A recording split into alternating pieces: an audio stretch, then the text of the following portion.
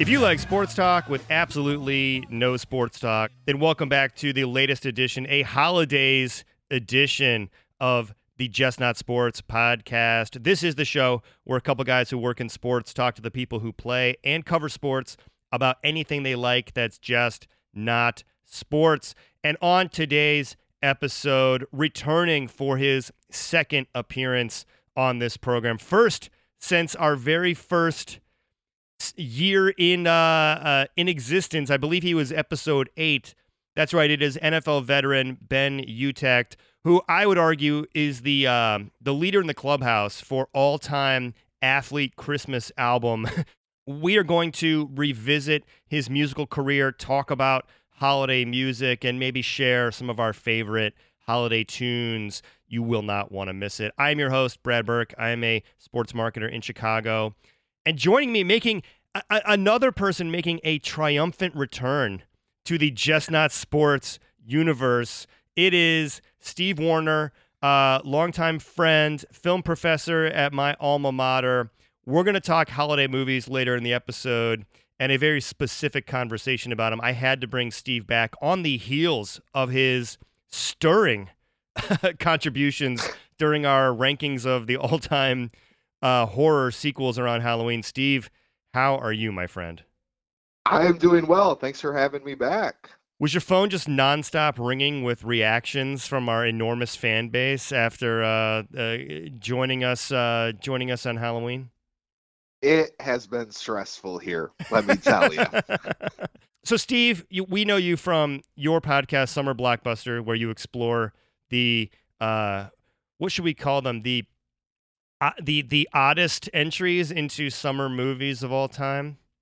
Yeah, that's a good way of putting it. And we're going to later talk about, I'm just going to say it, a conversation that has become, I think, abnormally heated in all the weirdest and wrong ways, which is what constitutes a Christmas movie and what doesn't. Have you noticed how I feel like when this, when the internet was kind of blowing up movie coverage and changing the tenor of it, it felt like it was very in vogue to do a listicle or whatever of what is or isn't a Christmas movie. And now I feel like people are very actively, defiantly against that conversation. Like they're like, I refuse to debate if Die Hard is a Christmas movie. And it's like, who cares? Either way, who cares? It all goes back to Die Hard. It really does, doesn't it? Don't you think that's the epicenter of the debate itself? Is like where you fall on whether that is considered to be a Christmas movie or not. Oh yeah, very much so. And I would argue that over the years we've seen some, what would you call it, bad faith arguments made. I mean, Bill Simmons made like $200 million selling his podcast network to Spotify, and he did an entire episode about how Home Alone is not a Christmas movie.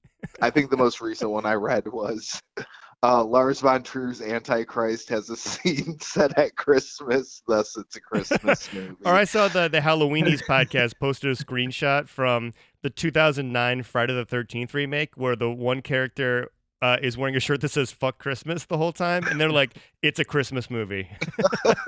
Because I feel like that's where we've gone with it at this point. Like it's just become a big joke. Yeah. Where it's like, okay, I guess any movie that has any scene set around Christmas or even a T-shirt is now a Christmas movie. Or the irony is so thick on the way you describe it that it becomes impossible to see what's an actual argument and what's a parody of the argument.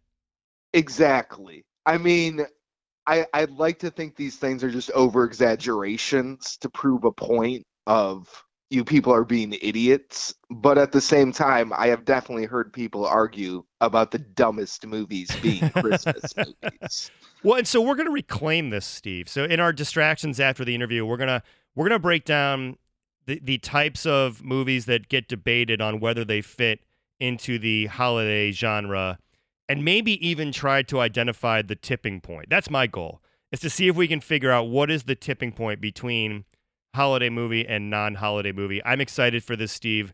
There's no one else I would want to have this debate with, as I feel like it will entertain only the two of us.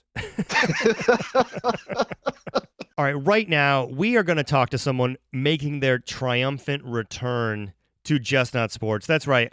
Talking about Ben Utecht. Ben, if you recall, was among like our top 10 first guests on the show. We had him on to talk about music way back in 2015 and wanted to relook him up this time of year around the holidays because Ben, as far as I'm concerned, is the reigning title holder for all-time best Christmas album created by an athlete. His record, Christmas Hope, came out in 2011. He released a follow-up Christmas video in 2015. He's always kind of dabbling in this space.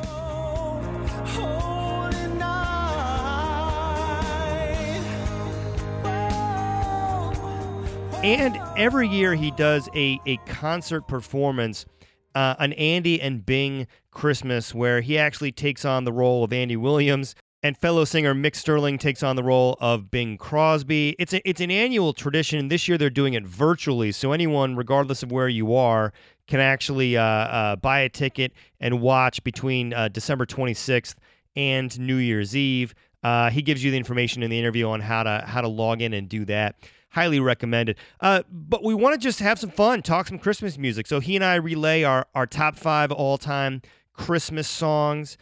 We talk about a new musical project he's doing called Reborn that he's very excited about, and just the odds and ends of performing overall. Plus, as you know, Ben's been someone who's been a really loud proponent of concussion awareness, and so we kind of close out with an update on his efforts there. So it was great to have Ben back on the podcast for the first time in several years. Go check out his music. Look him up online. I think he's always doing interesting stuff. And then afterwards, stick around. Steve and I will be back to, again, discuss and debate where is that line between Christmas movie and not Christmas movie.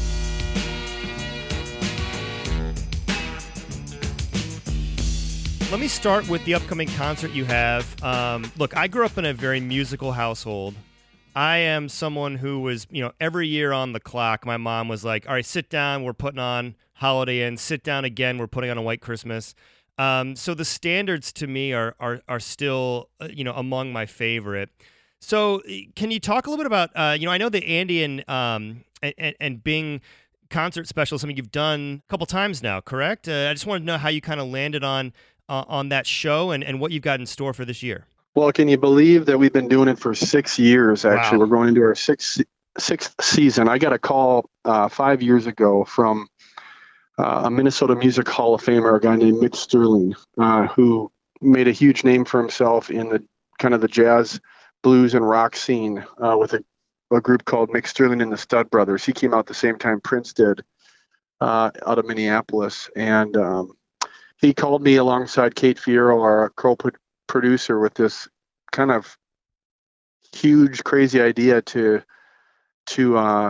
replicate the 2 greatest Christmas albums of all time, Andy Williams and Bing Crosby. And so we put together a 16-piece band and orchestra and set out to pay homage to these classic crooners and give people a chance to see that show live again.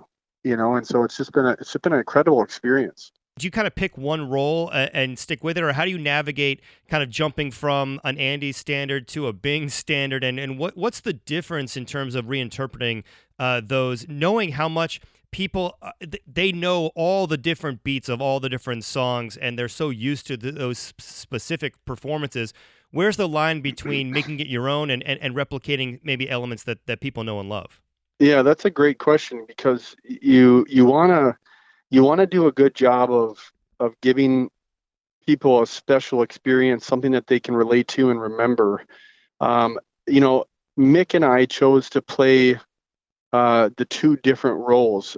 Myself being more of a tenor lent itself to the Andy Williams, kind of a more pure, higher register, and Mick being more of a baritone, kind of fell nicely into the Bing role.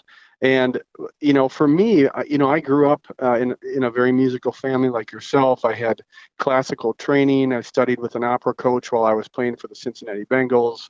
And so it wasn't a huge jump for me to step into the shoes of Andy Williams, outside of the fact that he's just ridiculously talented and his longevity it was something that I really had to work at. But for Mick, being a blues rock guy, to all of a sudden go and try and sing Bing Crosby, now that was a leap. And it's something that he's been able to kind of make his own. But it's a great balance is the answer. You add a little bit of who you are into trying to find moments where you're helping people connect to what they remember. Yeah, let me ask you specifically about Happy Holidays, the Andy Williams rendition, because to me, that's the song where it sounds like he's having the most fun. He's doing kind of loopy versions of the lines in various spots. And Santa Claus is coming round. The Christmas snow is white. It's got a lot more going on to it than maybe meets the ear on first glance. Well, it's been the opening song for going on 6 years now, and it's great because what makes these songs really special is the musicality, right? When these guys were performing, everything was live. There wasn't the recording tools that we have today to pitch correct and to edit. Even now we can do all those live. And none of that existed. I mean, it was pure musicality. Every artist, every musician on that stage had to be so well rehearsed and practiced. And that's really what makes that song special. And it's also connected to his television show. He had on NBC for 11 years. He did the Andy Williams Christmas television show. So he was also an actor like Bing was. So they love to be expressive and to really bring the audience into the experience of the song, not just go stand stationary and sing, but really bring you inside the artist circle, if you will. If we were doing a fantasy draft of, all-time kind of Christmas oeuvre, if you will, would Bing's go first or would Andy's go first, do you think, and why?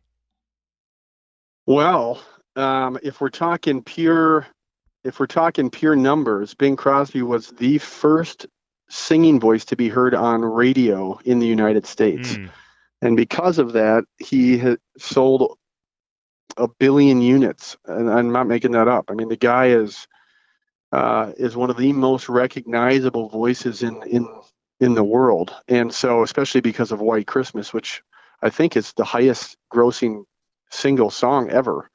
And so I if we're going by numbers, you got to go with Bing. Now I'm a little biased because I sing Andy, and Andy outside of Christmas, he was the voice of 5 Academy Award winning theme songs like The Godfather, and so that's a really tough question, but I'm going to go with Andy because I just think that he's got a little bit more pop sensibility, a little bit more current, a little bit more energy, and I have fun with it.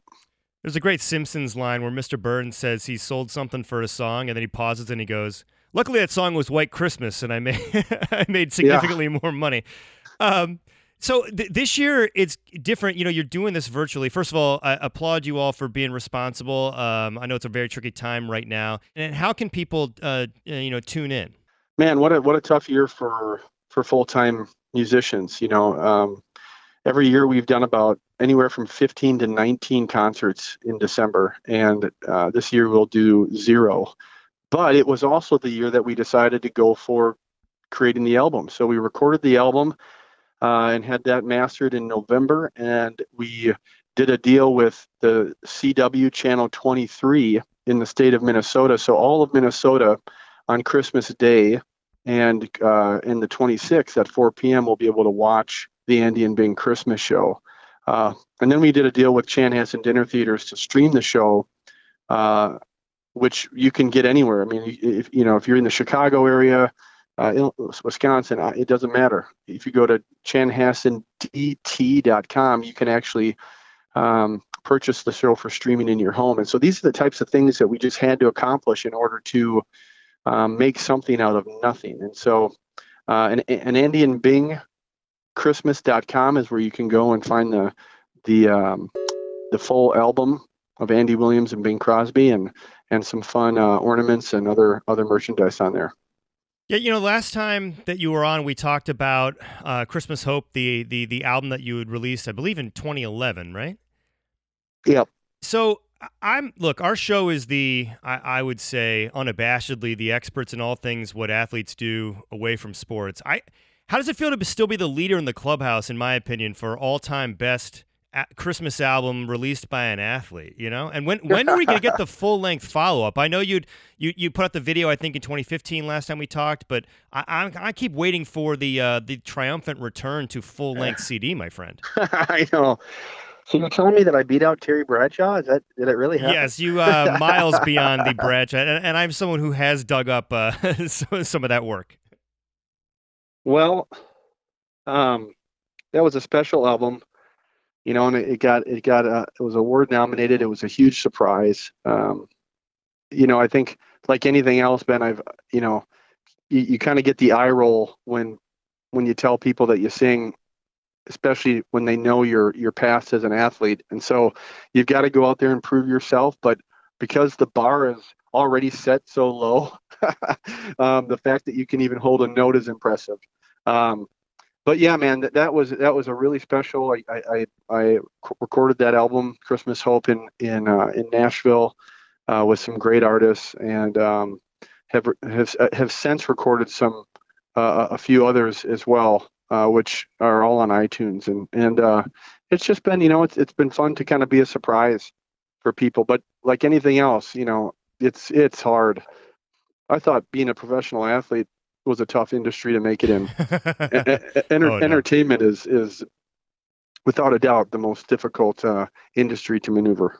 Tell me a little bit about Reborn, because I was listening to some of your music. It's a trio, and I'm especially captivated that you all come from different countries. When did you link up with them, and what's that been like compared to some of your solo work? Being back and part of that team environment. Man, you nailed it, because that was one thing I was really missing, was being a part of a team. And I had a chance to tour with kind of a nationally renowned piano artist by the name of Jim Brickman. And the gentleman that was his lead singer the year before was a Grammy-nominated Canadian tenor named Mark Masry, probably one of the best male singers I've ever heard. And Mark and I became friends, and we were talking about a concept idea just over a year ago. And I just had this voice in my head saying, you're supposed to ask Mark about starting a group. And I said to myself, there's no way in hell I'm asking Mark Masry to start a group. I mean, this is like, this is another level of singer here. But I just said, hey, Mark, I feel like I'm supposed to ask you, do you want to start a group? And he just started laughing. And I said, what's so funny? And he said, Ben, if you knew how many times I've been asked that question in the last 2 months by singers, by music labels that wanted to build a group around me. And I said, no. And he's like, I was actually praying to God last night, and I said, if you really want me to be in a group, you have to let me know, and you have to let me know soon. And here you are the next day asking me to be in a group. So the answer is yes. Isn't that crazy? So then, so then Mark goes, I think I know who I'm supposed to call, who is Andre Venter from Cape Town, South Africa, who is a multi-platinum selling baritone on the other side of the world, was in a huge group called Romans, international success, singing with Andrea Bocelli and Josh Groban, and believe it or not, Andre has moved his family to White Bear Lake, Minnesota, this last year. So we had all this stuff set up for 2021, and lo and behold, we've got a pandemic that kind of put that to rest. So we're just going to keep, we put out the new album.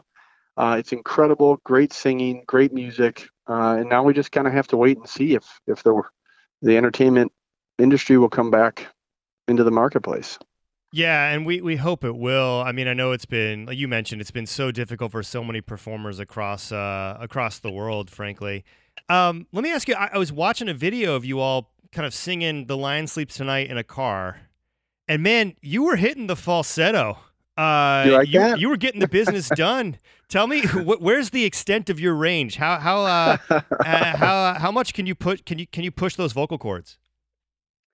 Well, I've always been a fringe guy, so I was always a kid that wanted to sing higher, even though I couldn't, and just kept working and working. I got into that opera coaching when I was playing for the Bengals, and that really changed everything and taught you how to use the vocal cords, which are muscles, just like you would as an athlete.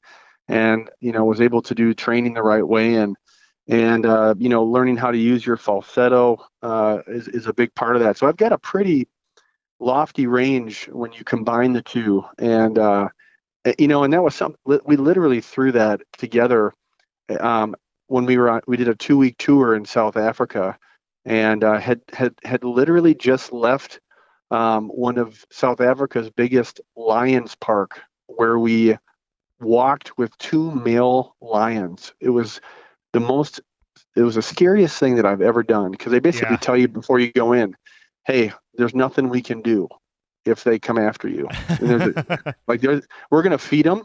We're going to keep feeding them, but you got to enter at your own risk. And so when we left, we were driving in the car, and we threw that song together. But great group of guys. Feels so good to be a part of a team again, and hopefully it's something that can gain a little bit of momentum, so we can have some fun entertaining people.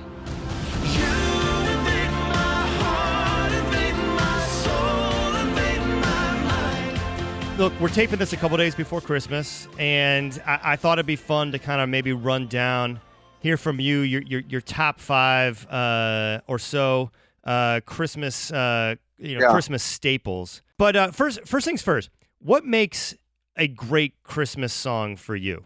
Authenticity and sincerity. I think that especially now more than ever, I think finding the lyrics and the melodies that are going to reach into the human soul. That's and the only way you do that is by writing honestly. And so a lot of times when you go into a writing session, you've got a theme that you want to start with, and sometimes it can make it tricky, because you might not always connect deeply or personally with those themes. You're writing for a specific group of people, a specific genre. But yeah, my favorite Christmas songs are the ones that really have the combination of music and melody and lyrics that really can kind of tug on the human condition. Right. No, that's a great answer. I was going to say makes you smile in the car when you're super stressed out. Exactly. And the only way that you can break through, that wall of anxiety is by all the things that we just talked about, for sure. So I've got the song and the person interpreting it, but you can bring to the table whatever you want. If I said to you, what's your number 5, what would you say? Number 5 would probably have to be Jesu, Joy of Man's Desire by Josh Groban.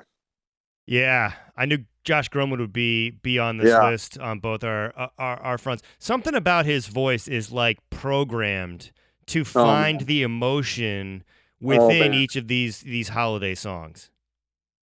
Yeah, 100%.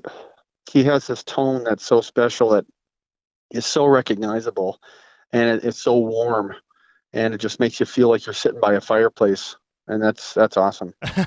My number 5 would be Sleigh Ride by the Ronettes, because to that point, there's something about that sort of big, echoey wall of sound that feels very dated and of a very specific time. But I also think it's a that kind of upbeat, jazzy swing makes it feel so contemporary at all times. I love that blend of nostalgia and contemporary, because I do think it's rare in a genre that features so much nostalgic. How about your number 4? Number 4 would probably be Andy Williams' "The Christmas Song," and people are always like, kind of for a moment, kind of scratching their head, but that's the chestnuts roasting on an open fire. Yep.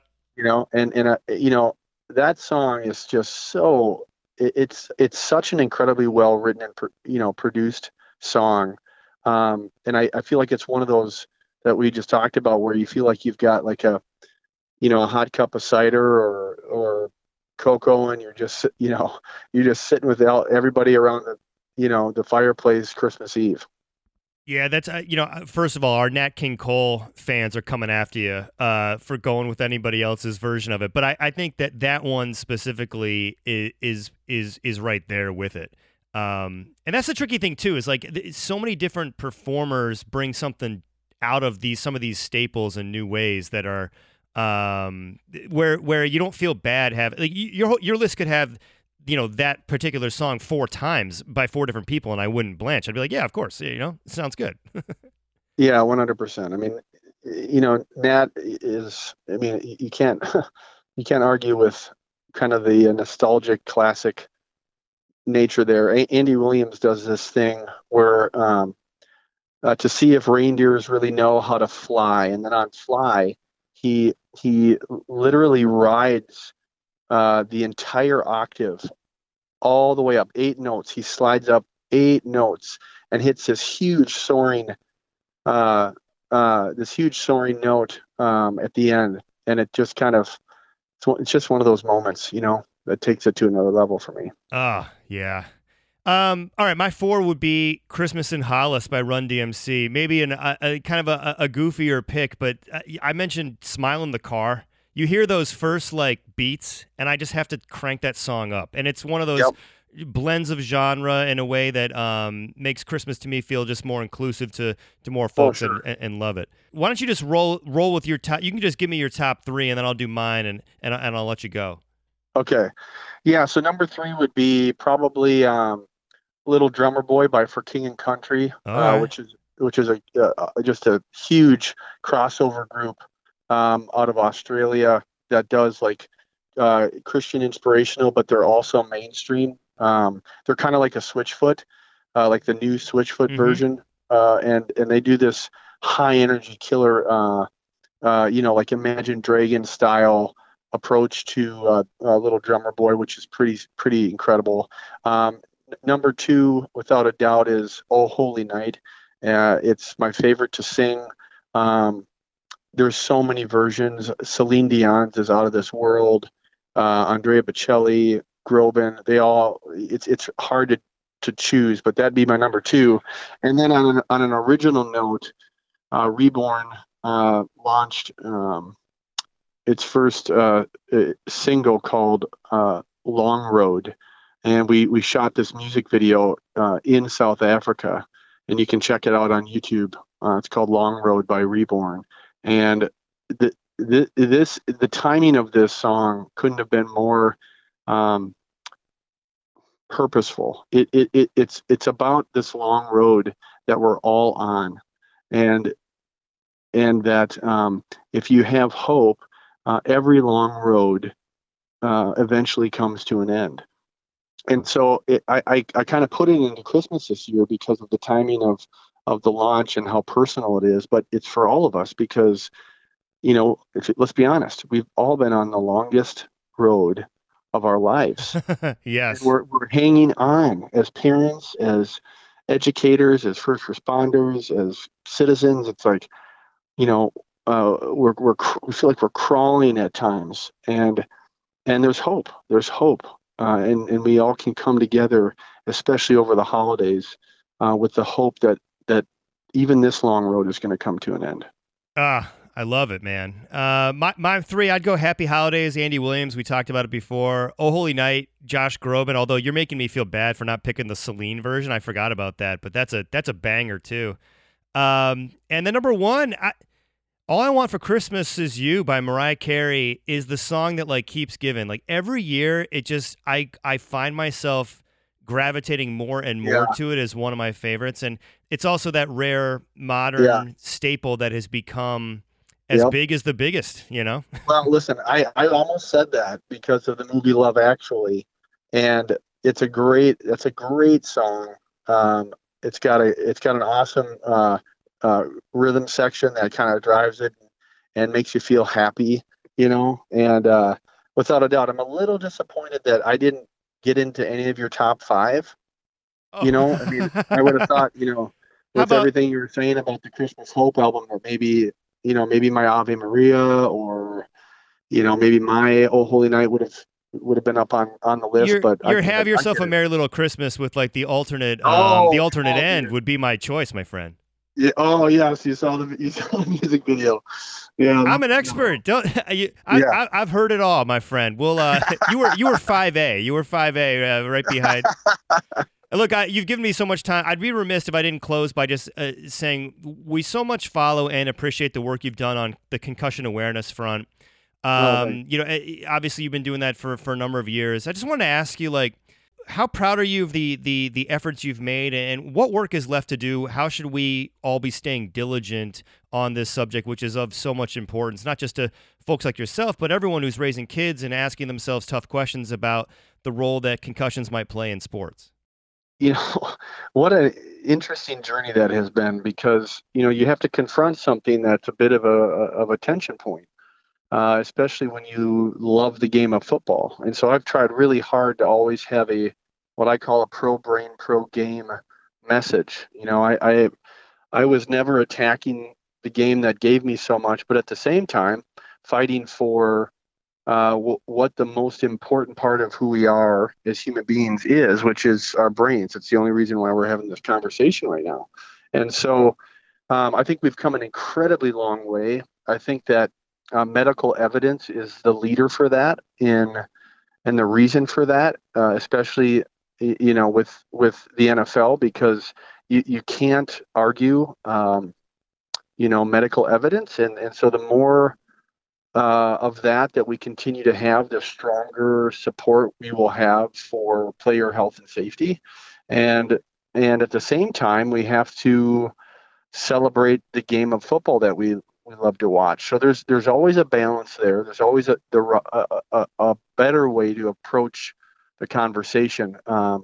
We can never prevent concussions. They are a part of the game.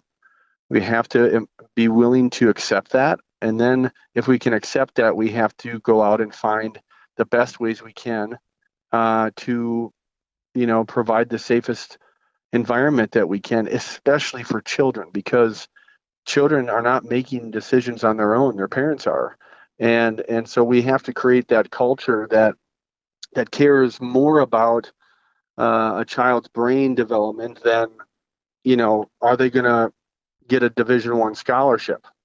And right. So but which is like, and you already know this, it's a touchy subject. So you have to approach it the right way and find the balance in it all. But I do think we're making huge strides, and we're going to continue to see that. Well, it's been great work, and we're rooting for you and cheering you on with all of your musical ventures as well. We'll tell everyone to go buy the streaming an Andy and Bing Christmas and go check out Reborn and keep following you. I know I will be, and wishing you a happy holidays here, my friend. Thanks so much, man. Keep up the good work. Boy, but I got a dope flow. Straight to your brain, how my fans feeling? Okay, you know me for balling and making jump shots, but I be moving the crowd. And we are back in the sports world. Athletes, coaches, media, they all do interesting things that express their passions and personalities, and then we, the fans, tell them, stop being a locker room distraction, get back to watching game film. That is ridiculous. Life is just work and the things that distract us from work. So on this show, we celebrate distractions by telling you what's been distracting us. And my guest co-host, Steve Warner, we're going to debate the time-honored debate of what is and isn't a Christmas movie and see if we can identify the epicenter or the tipping point for that discussion. Now, off the jump, Steve, we talked about how this has become an inherently annoying debate over the years. It's dripping and steeped in irony and bad faith arguments and whatever else. But I do want to start here, which is a category of movie that I think probably defines more of this debate than anything else, which is the genre movie that fits another genre but has something to do with Christmas. And so you think about the other genre. Specifically, Die Hard is the best example of this. We talked about it off the top briefly, but let's just go right there. Okay. There's no list of action movies that wouldn't have Die Hard near the top of it in terms of like what it means to the genre, the impact it had on the genre. And therefore, even though Die Hard is, without question, has Christmas at the center of several elements of the story, it becomes a focal point for this argument because it is also so much the template for action movies, right? Yes. And I think what's interesting, though, about Die Hard specifically is that its Christmas setting isn't used merely as a backdrop, though. Right. It actually does play a pretty big role throughout. And I mean, some of it is used ironically.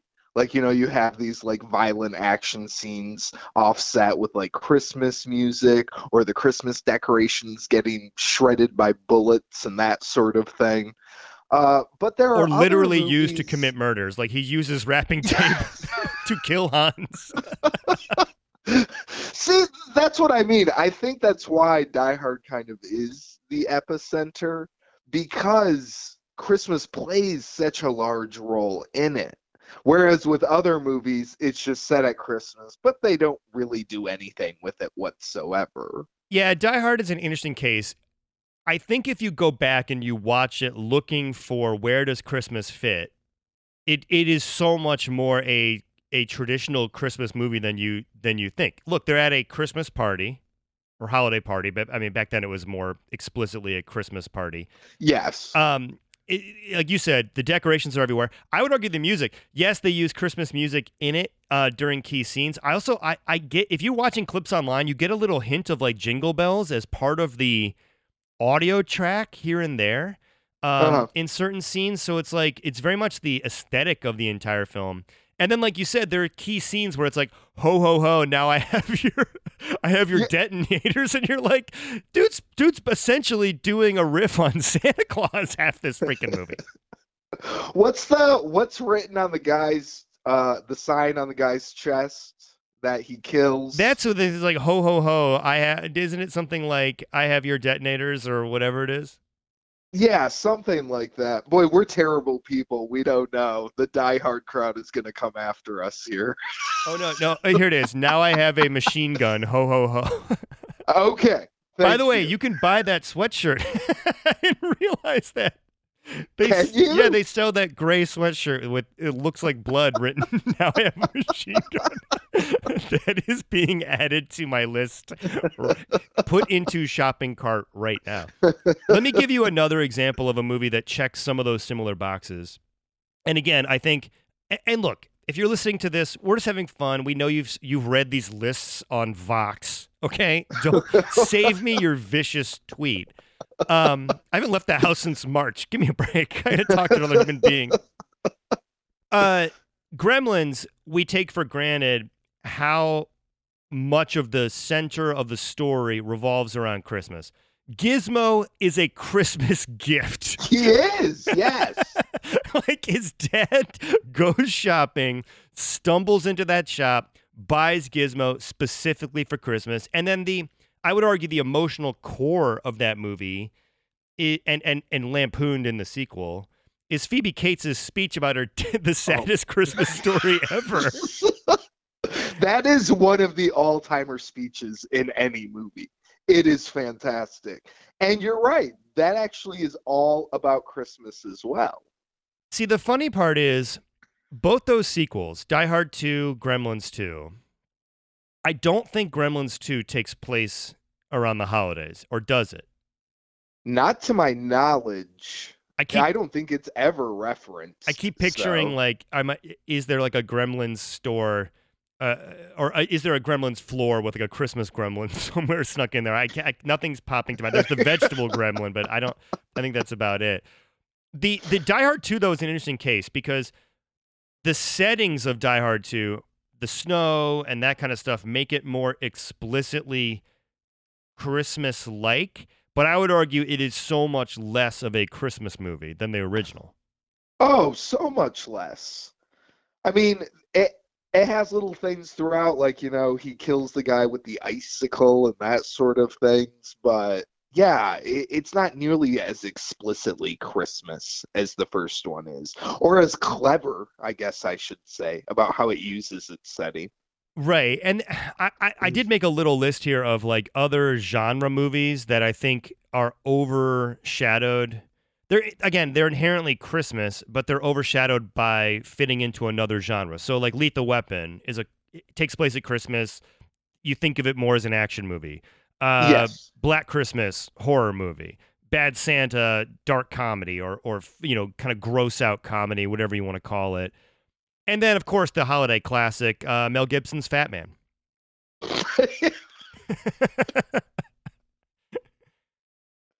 Please tell me you haven't seen Fat Man. No, of course not. Okay, is it even out? I haven't seen it either. Yeah, it's out. Like, you can rent it now. You're a horror movie expert. Let me ask you, are there any horror movies that work as Christmas movies? Black Christmas, the original. Yeah, and that's like the dude breaks into the sorority house, right?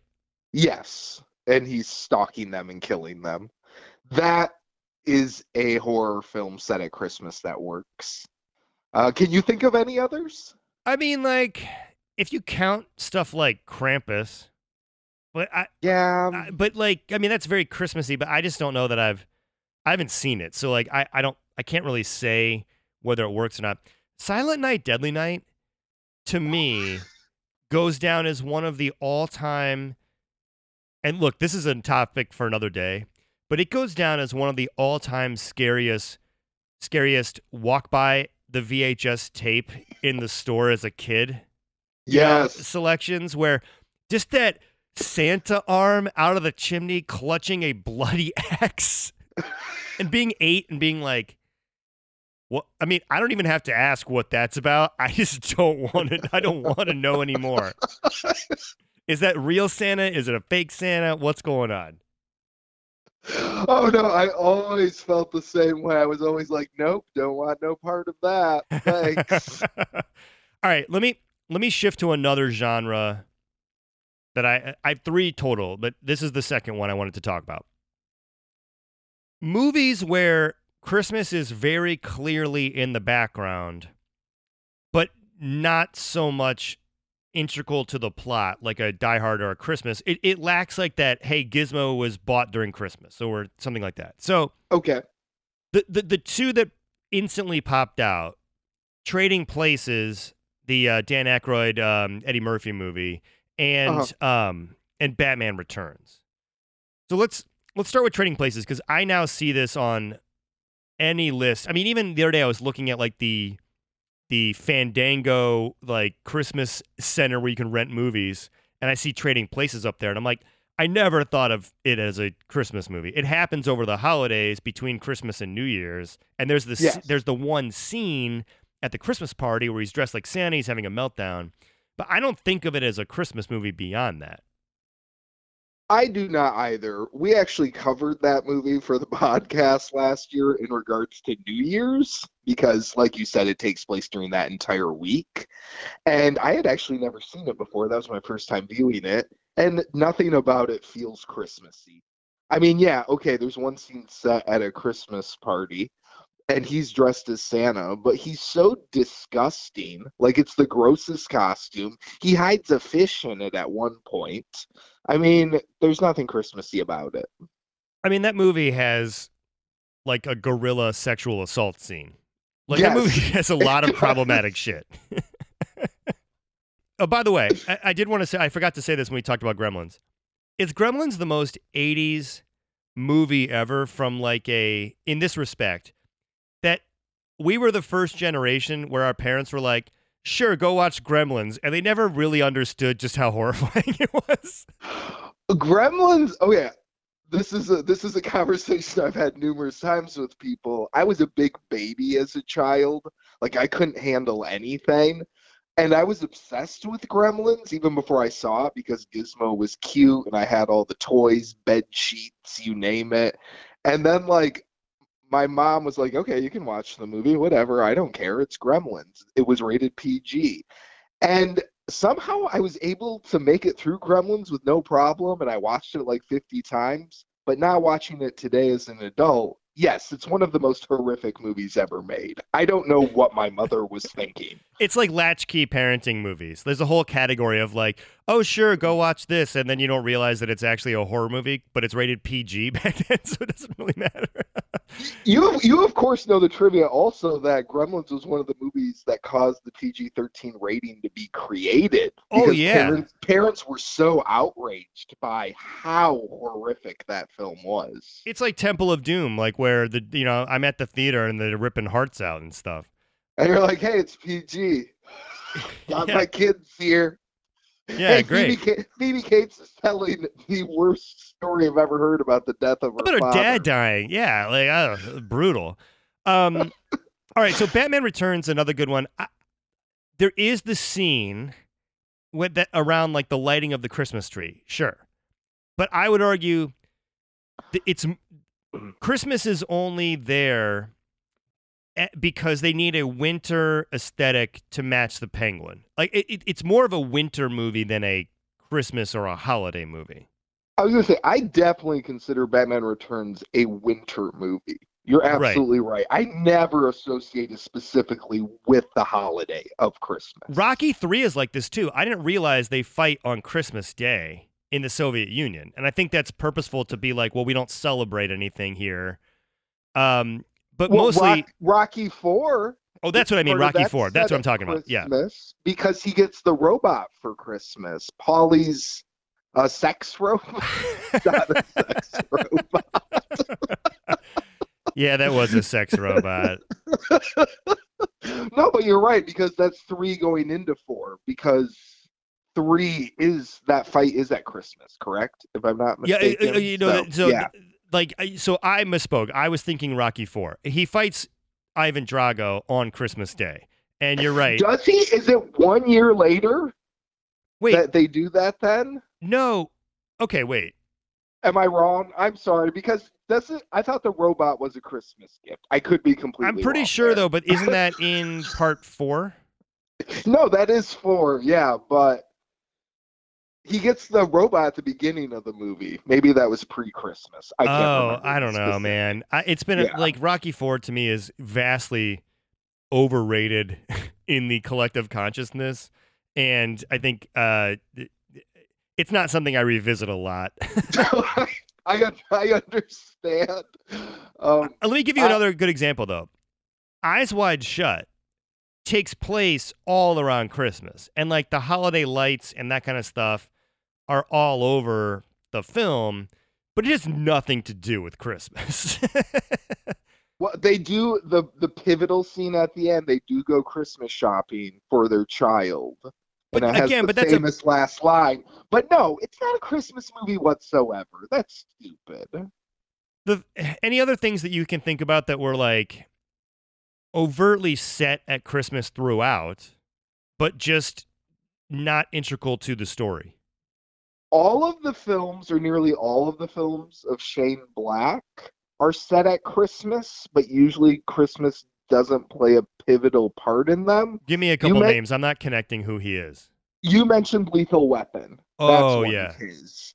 More recently, Kiss Kiss Bang Bang with Robert Downey Jr. and Val Kilmer. Iron Man 3 he did.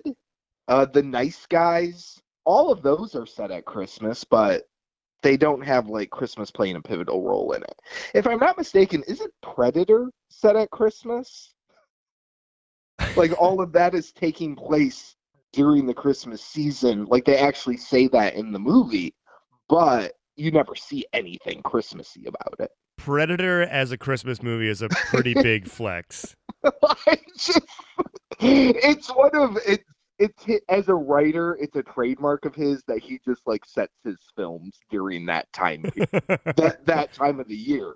Like The Last Boy Scout is another one. I was just gonna say, did he do Last Boy Scout? Last Boy Scout is like one of those classic '90s action movies that I think is bad, but gets overrated the further away we get from it.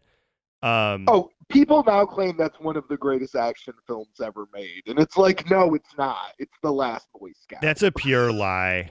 All right, the third and final category I was going to throw out there was just movies that have an epic Christmas moment, but really that's it. Like L.A. Confidential to me has that scene where Russell Crowe beats the dude up with like the Christmas decorations. But I can't think of anything else Christmas in it. Oh, not at all. Like, I had actually forgotten about that until you mentioned it. That is a fantastic scene, but I can't remember anything else Christmassy about LA Confidential. Or Holiday Inn is like a famous movie for debuting White Christmas, but it goes through all the rest of the holidays. It just kind of crescendos to Christmas. Yes. And Holiday Inn, look, my mom made me watch White Christmas pretty much every year. We would also boot up Holiday Inn. Some of the worst blackface you've ever seen.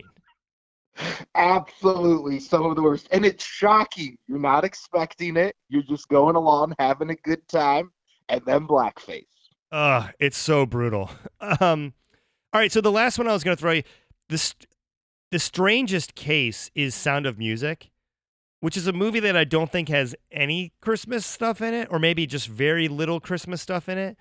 But I guess used to play every year around Christmas on free TV when that was a big deal. So there's an entire generation that associates it, I was reading about, with Christmas, even though it's not a Christmas movie. Really? Yeah, it's weird. Oh, that's fascinating. I know. I can remember it playing, but I think as cable rose up, you just got so many more Christmas movies playing all over, but it seemed like it was like a movie of the week type of thing that was a holiday staple. All right, Steve, so let's zero in as we close out on this robust discussion. Let's zero in on where we think the tipping point movie is for in that perfect middle zone between being a Christmas movie and not. Did you have any in mind that you thought were, and maybe we talked about them already, but that maybe fit that category? I think like the actual tipping point, as much as I hate to say this, because I actually was going through and researching this last night and trying to come up with an answer. And as much as I hate to say it, it is Die Hard because of all the reasons we mentioned. And I feel like that truly is the reason why it keeps getting brought up and why the argument's so fervent when it comes to that film. I got one more I'm going to throw at you. Okay. Because we've talked extensively about Die Hard. I think you could make, it's a pretty perfect pick for that because you could make a case either way and it's really hard to argue no. Although I would argue that it's harder to say it's definitively not a Christmas movie. But I think if you want to say historically it's, okay, because it templatized a type of movie as an action movie that would later become it's Die Hard on a bus, it's Die Hard on a boat, it's Die Hard on on a taller building in China. Like it's like every shout out to The Rock. But when you make a movie that so sets the agenda for what action movies are considered to be, I could see how someone would say it's first and foremost an action movie, and then if you want to say that that it's a Christmas movie, that's more of a supporting point than or whatnot. I don't know. No, I get exactly what you're saying because, I mean, at the end of the day, Die Hard is an action film. I don't call it a Christmas film. Same thing with Gremlins. Gremlins is not a Christmas film. It's I don't even know what to call Gremlins. It's a nightmare. It's a nightmare for children. Okay, so here's my nominee because I was also researching this too. It's a movie that is not overtly a Christmas movie, but has a very memorable Christmas moment. It has Christmassy themes throughout, but in a non-traditional way. And it's based on a more overt Christmas movie that the Christmas elements got downplayed when it was remade. Can you guess what I'm talking about? Oh, and it fits into another genre first before you'd think Christmas. I was racking my brain. No, what is it? You've Got Mail. Oh. Okay. Here's the funny thing. I just rewatched this movie like a month ago for no reason. I just wanted to watch it. Quarantine is killing me. I was going to say, there's plenty of reasons. Sadness, like suppressing troubling thoughts and instincts. Okay, so it's based on The Shop Around the Corner, which I believe is a much more Christmassy movie Yes. by nature. Overriding theme is that commercialism destroys, but hey, you could find happiness with it. Like, she loses her business to the conglomerate, and the lesson of that movie is, hey, just marry into the capitalist villain that ruined your life and embrace it, right? Also, what I love about that is commercialism, corporate America is killing small businesses. She goes to Starbucks every day. And it's these cutesy scenes in the movie where she's trying to avoid Tom Hanks at Starbucks and they scream out her name and stuff. This woman should be supporting small business owned coffee shops that would be all over New York. It's disgusting. Well, back then, Starbucks wasn't what it was, but I agree with you 100%. Also, there's the one scene where she's decorating the Christmas tree to music and writing a letter about Christmas or whatever. But the movie is expansive and takes place over a longer period of time. So that would be mine. It'd be hard to argue it is a Christmas movie, but there's enough there where you'd be like, well, sure, it's a Christmas movie. It's based on another Christmas movie. And you could be like, okay, I can win that argument. So I do think of it as a potential tipping point for this. There is, I don't know if you have the same feeling I do about some of these movies or you have memories of this sort of thing, but growing up, I can remember like when certain movies were released in theaters and like going as a family to watch them around the holidays. And you've got Mail's a specific example of one that I know came out right around Christmas. I remember my family went and watched it like a couple days before Christmas. And for that reason, I associate these movies with the holiday because they do contain like these scenes. Like you said, you've got Mail, the first third of it takes place around Christmas. Right. And because of their release date as well, and when I saw them, I have like Christmassy feelings about them, even though that's not necessarily true. Well, that's why like Batman Returns came out in the summer, right? It did, yeah. Yeah, so it didn't feel like a Christmas movie. The other one that comes to mind that I thought might be a good tipping point was Edward Scissorhands. Yes, that actually did come out around Christmas as well. And the famous, there are two things you would say you remember from Edward Scissorhands. You would remember the haircuts, and you'd remember the ice sculptures, and that it kind of made the snow effect, and like the end imagery takes place around the holidays, and it's all, her dancing in the snow is like the memorable moment from it. But it still feels like a secondary thing within a much weirder movie than just like, oh, that's a Christmas movie. Yeah, because you're also talking about, it's funny you mentioned both You've Got Mail and Edward Scissorhands. The films take place over the course of kind of like such a longer period. I mean, Edward Scissorhands not as long as You've Got Mail, but it's like Christmas plays such a small role within them because the stories kind of take such a longer time period for the stories to unfold. Yeah. Well, look, man, this is getting me in the holiday spirit tonight. I'm going to make some eggnog, kick my feet up, and rewatch the orgy murder scene from Eyes Wide Shut. It just makes me all warm and fuzzy inside. We got to talk about Eyes Wide Shut sometime. What a strange movie. I'm a Stanley Kubrick truther in that respect. Like, I don't believe in the moon landing conspiracy. I do believe he made that movie just to see if he could break up the most famous couple for his own amusement. And it worked. I know. It's really sad.